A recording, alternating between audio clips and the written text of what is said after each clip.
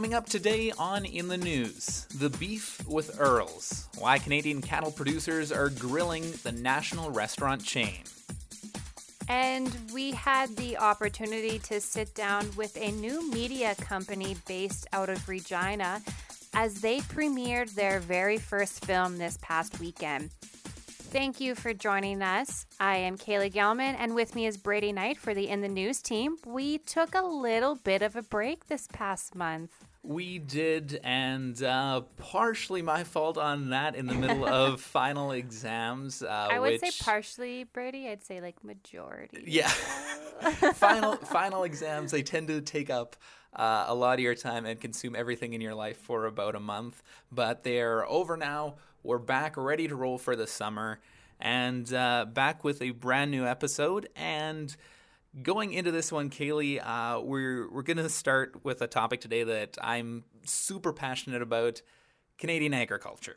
That is a understatement, Brady. You're beyond passionate. You're not passionate. You're angry about this. You texted me about this a couple days ago, and as soon as I saw this, all I can think of is, oh my God, Brady is going to lose his mind. So basically what happened is last week, the national restaurant chain Earls made an announcement that they were going to source all of their beef, and it now comes from only certified humane producers.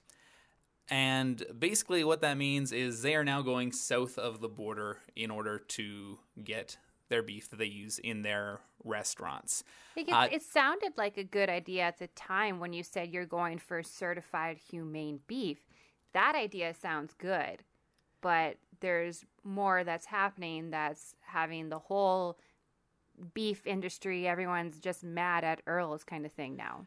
So yeah, there's basically a couple things. One, I want to note right off the top, there are producers in Canada who do produce certified humane beef. There are producers in Alberta where Earls originally started up their franchise that produce certified humane beef.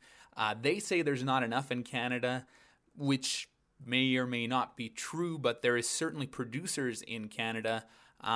It's all a question of whether you're willing to pay the price for that particular product.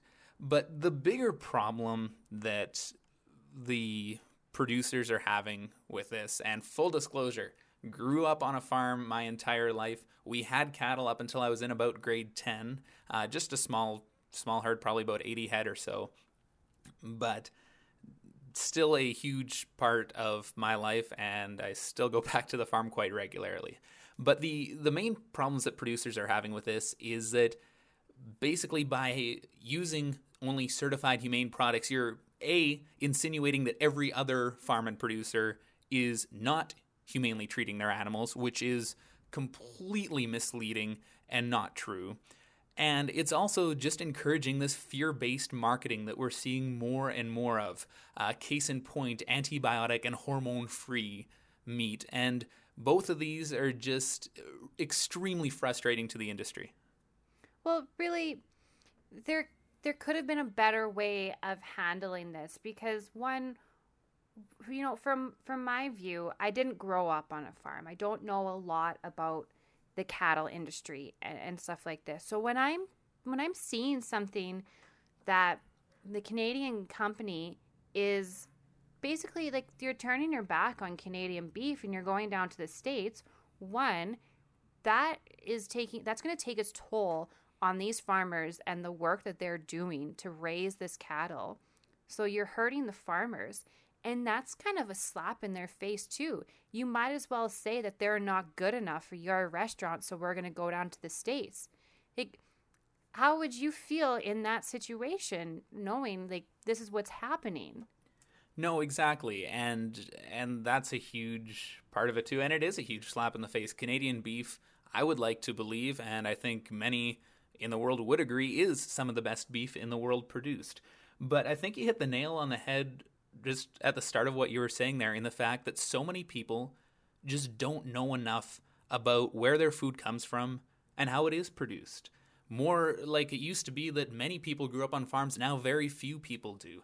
And you don't have that knowledge, and you're not able to make as informed of decisions because you're left with this vast vacuum on the internet that's providing all sorts of conflicting information back and forth, and you just don't have that knowledge.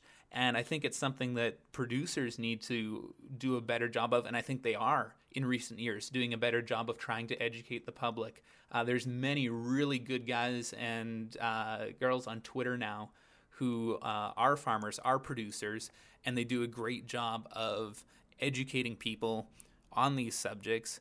But it's something that more needs to be done, but it's also falls a little bit on the consumer and also on the people in these marketing departments who are exploiting the lack of knowledge in consumers and using it to introduce this fear-based marketing and these scary buzzwords that nobody really knows what they mean. So what about right now on Twitter? A lot of people are using the hashtag boycott Earls. A ton of people are mad. Earls is under fire right now for this decision. And although they're trying to say that, as mentioned earlier, there's not enough production here to meet their demand, or we have our own kind of idea that maybe it's too expensive here, like those types of things. But now people are calling to boycott Earls over this. What do you think, Brady? Is that something that should be done, or is it going to even matter to Earls if people stop going there because of this? Are they ever going to change this decision? Sadly, I think there's enough people who either don't care at all either way, or who legitimately believe, hey, it's probably a good thing that they're going to this sort of model, that I don't think it's going to hurt business at all. There have been some reports since A&W did a similar thing back, I think it was 2013 when they first started introducing antibiotic and steroid-free everything, and they've been going off and doing that. And there have been some reports that A&W has actually seen increased revenues since then. Whether that is the sole reason or not totally conclusive either way. I think there are going to be a lot of people who just don't eat there. I'll be honest with you. I used to always eat at A&W as a kid. That was kind of like the go-to fast food restaurant for whenever our family did do that. Burgers. They did, and I didn't think that I would. I was very upset at the way they came out with that, and it hasn't been an active thing on my part. It hasn't been oh, I'm never visiting A&W again. But I mean, come to think of it, over the last 3 years, I can only remember going back there once.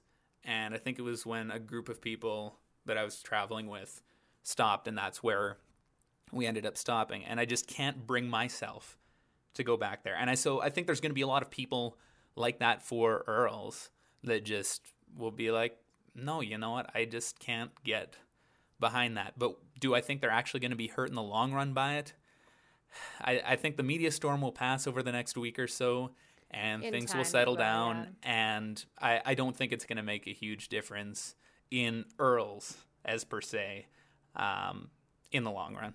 Well, I think with this one, what's different about this one is that it's hurting. This one is actually hurting people, whereas the A&W one is all just, it can be looked at, because we've done a past episode on the A&W and changing to the whatever they did kind of thing. And this, though, with Earls, this is actually going to start hurting the agricultural industry, especially in Alberta, in a place that's already really hurting, and it's just going to do more and more damage. So, this might hit people harder. And, if it continues, maybe people are going to start voicing it more than they already are, calling for change.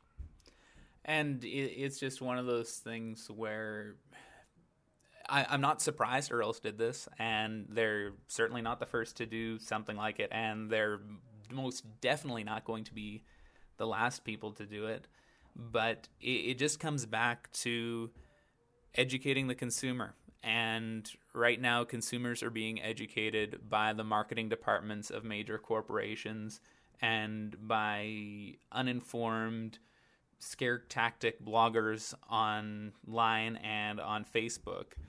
instead of by the people on the ground who are farming or by informed scientists or anything like that. And it's all about the tone of the conversation and where that's going. And right now it's heading straight down this fear-mongering way. And I know I keep saying that. I don't know what other term to use. And I don't know what more can be done to turn it around.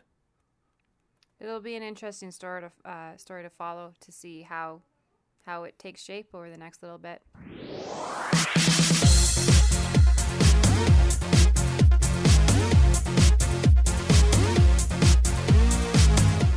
So recently, Kaylee had a chance to sit down with a local filmmaker, Brad Clifford, from Migration Media House. They have a new project that they just released, just premiered the other weekend in Regina, called The Exodus Project, and Kaylee sat down with Brad to talk about it.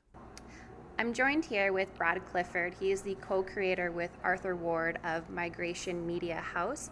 Thanks for joining me today. No problem. Thanks for having me. So the Exodus Project, this is a local film by a group of you guys that created this company. It's all about the prairie guys heading out into the mountains. Why did you guys decide to, one, create this company and to create the film? That's a good question. We've thought about that ourselves of why we decided this, and after the premiere on Saturday, we actually realized that it was just a group of friends that wanted to create something to inspire other people to do to go on their adventures and to pursue a passion. And Arthur and myself are passionate people in this area of networking, and we just thought it'd be a great idea to set forth on this expedition and see what we could create. So can you tell me a little bit about the Exodus Project, the film that just premiered this past weekend? Yeah, for sure. It's a group of 10 prairie kids that set off on a journey to the mountains to pursue a ski film and to document the journey of traveling out west into the big mountains and being based only with prairie people. We thought that was something that had never been done, and that's where the Exodus Project was born, and we just wanted to document the journey. And what was the experience like overall for this, starting from the journey of leaving the prairie all the way back to the premiere this weekend? It's been a crazy journey and a crazy adventure. We learned a lot about ourselves and a lot about the limits that human beings are capable of pushing. With the premiere, we had no idea what to expect, being this is our first major project, but overall the turnout was very positive, and a lot of close friends and family have come forth and told us what an amazing job we've done, and as well as the community has really embraced the Exodus Project, and we're pretty excited for the future.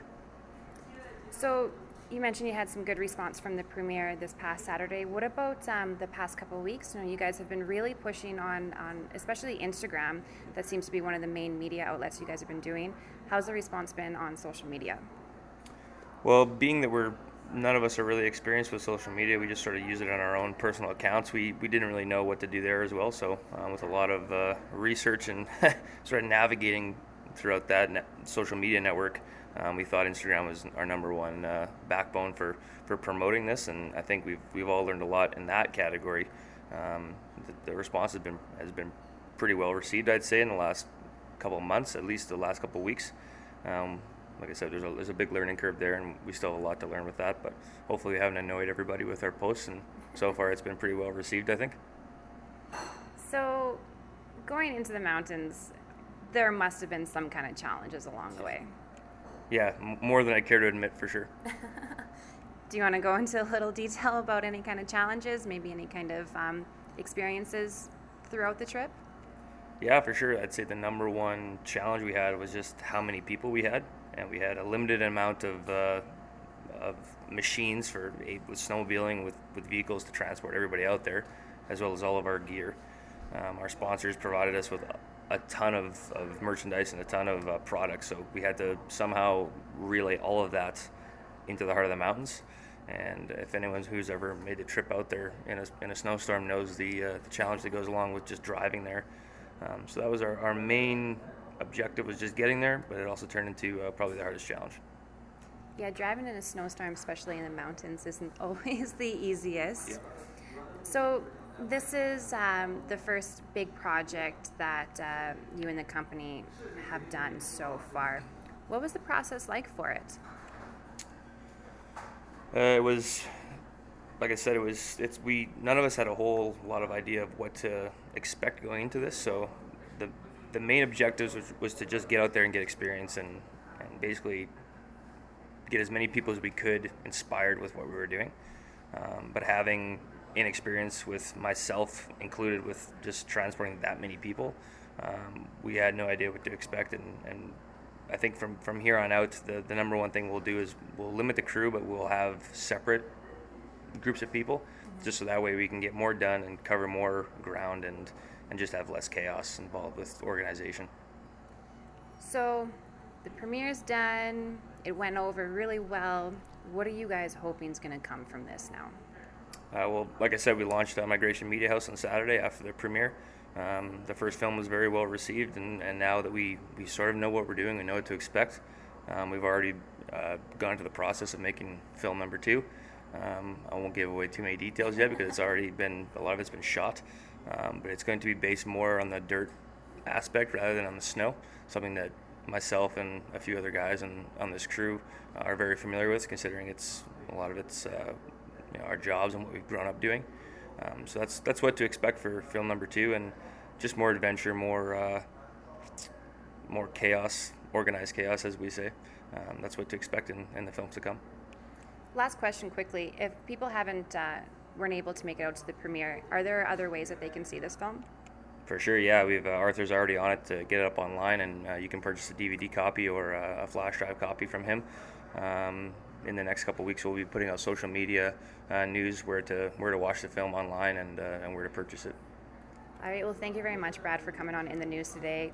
We look forward to seeing how the film continues to grow, and hopefully we'll hear from you again about future projects. Yeah, thanks so much. Appreciate it.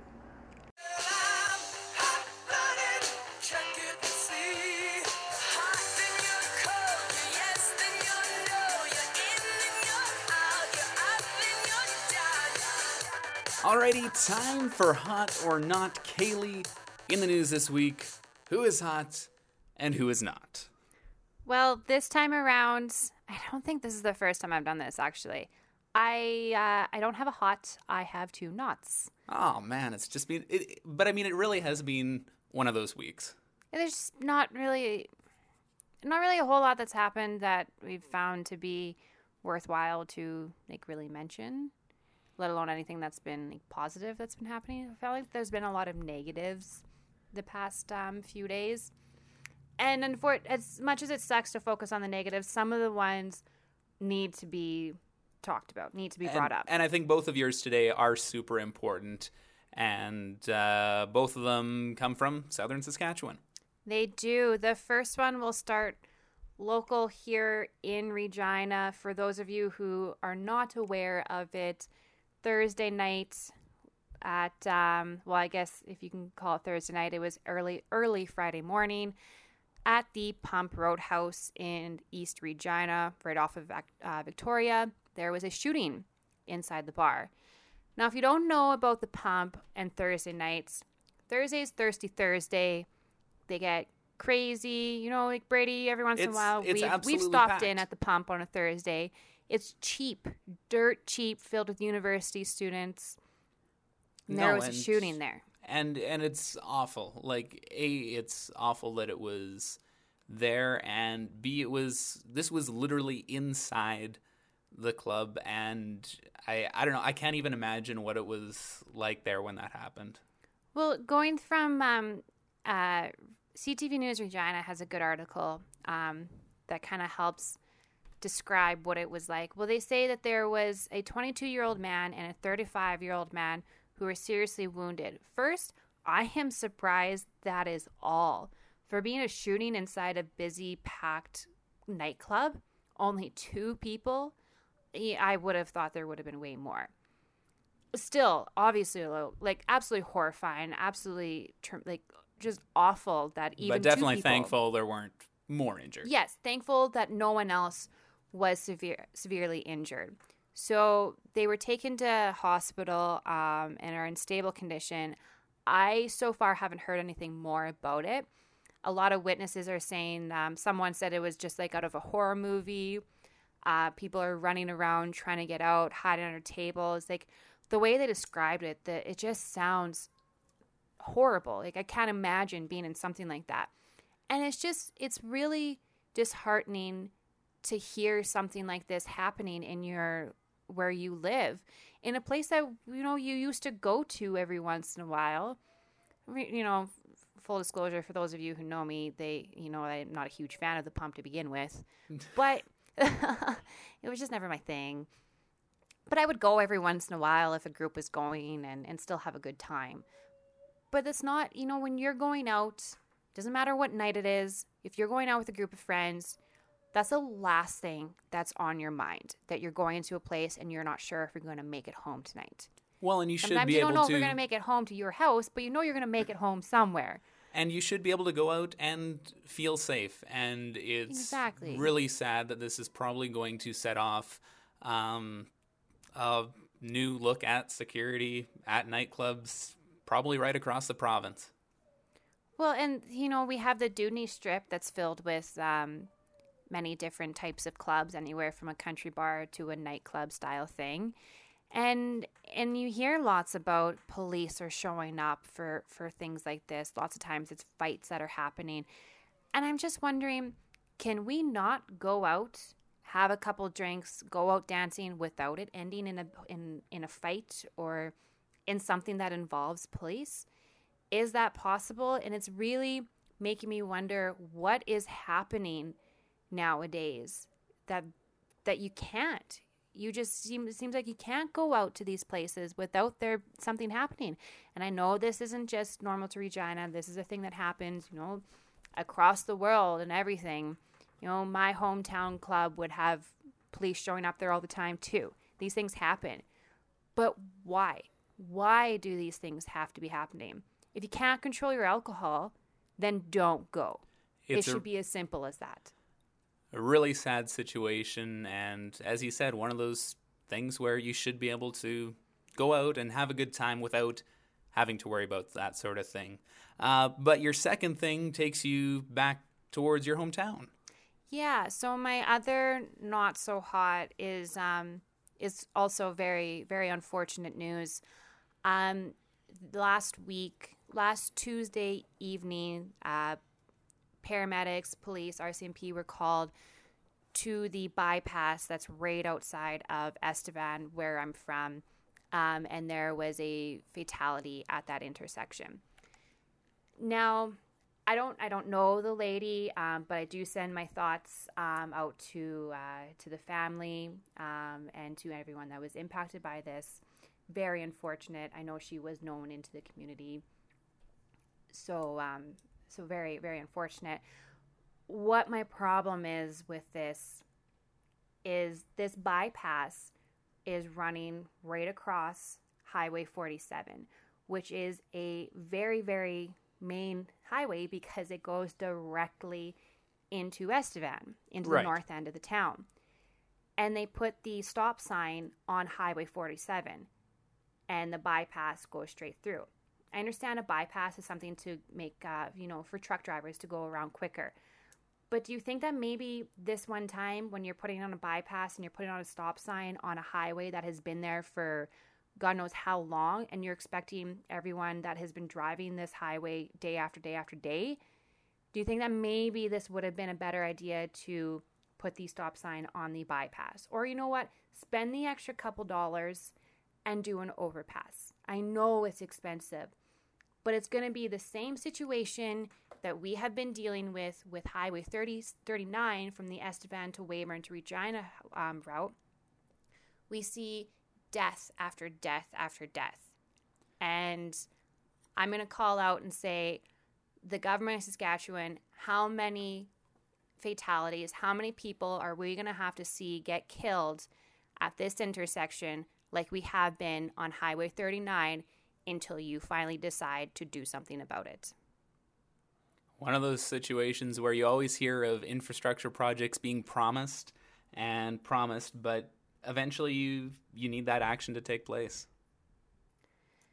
So, Brady, maybe you can have something to lighten up the mood a little bit. What this time around is your hot and your not so hot? Well, we'll finish off the knots and then we'll get into my hot. So, not this week, and this was an article I saw a little while back, but it was actually about my local MP from back home in Manitoba, Candice Bergen, who quote respectfully disagreed with a number of rulings that came down from the Supreme Court of Canada about mid last month. And they were regarding some of the quote-unquote tough-on-crime bills that the former Conservative government had passed and had since been challenged and now struck down by the Supreme Court. Now, to be fair, Ms. Bergen is not the first, nor will probably be the last MP to, quote, respectfully disagree. But I'm just getting sick and tired of MPs doing this. And, just their attitudes towards the Supreme Court, it almost seems as if they think that as elected officials, they are superior to that court. And that is not how our system works. We have 3 branches of government for a reason, and they keep each other in check. The judiciary is one of them. And, again, a little bit biased, obviously, because of being a law student. But these people who are appointed to the Supreme Court of Canada, whether you always agree with them or not, have practiced law their entire lives. They have been literally decades in this profession, and they are some of the brightest minds, and we probably also have one of the most progressive Supreme Courts or top courts in the world, especially on certain issues. And they deserve a degree of respect. And you can not like their decision, but stop pretending that you know more or are higher up than them. Everybody's on the same playing field. We have checks and balances in for a reason. Let's just keep that in mind. And you're hot this time. I'm just going to let you rant because this is quite entertaining. Matt, I think it was just the agriculture thing that just set me off today. It just got you really worked up. But... for the hot this week, and it's actually a bit of an unfortunate situation itself, and we still don't know what's going to happen for sure. There's wildfires burning currently near Fort McMurray, Alberta, and over 700 people have already been evacuated at the time we're recording this, and the fires are still very threatening the city, and thoughts go out to everybody out there, but just wanted to throw a big shout out to all of the firefighters who are out there on the front lines, volunteer departments and otherwise, who are helping to battle this huge blaze and try to quite literally save the town. And also just a cool thing I saw on Facebook this morning, one of the local radio stations, normally overnight on a lot of radio stations, things are either pre-recorded or there's just nobody, they just play music. And this one morning show host came in yesterday on what was most likely his day off and broadcasted for I don't know how many hours. He didn't sign off the air till around 3 or 4 o'clock this morning, keeping people updated while the fire was moving, keeping them updated with evacuation orders and stuff. And from experience, that is such a tough job. You have so many people calling you, so many people angry, so many emotions. And to just have that kind of person there and just see people like that step up in situations like this and see people step up and offer places for evacuated people to stay and to help out pets and help out elderly family members. It's just really great to see people pull together like that. It's worth giving the recognition to the people who deserve it during times of struggle.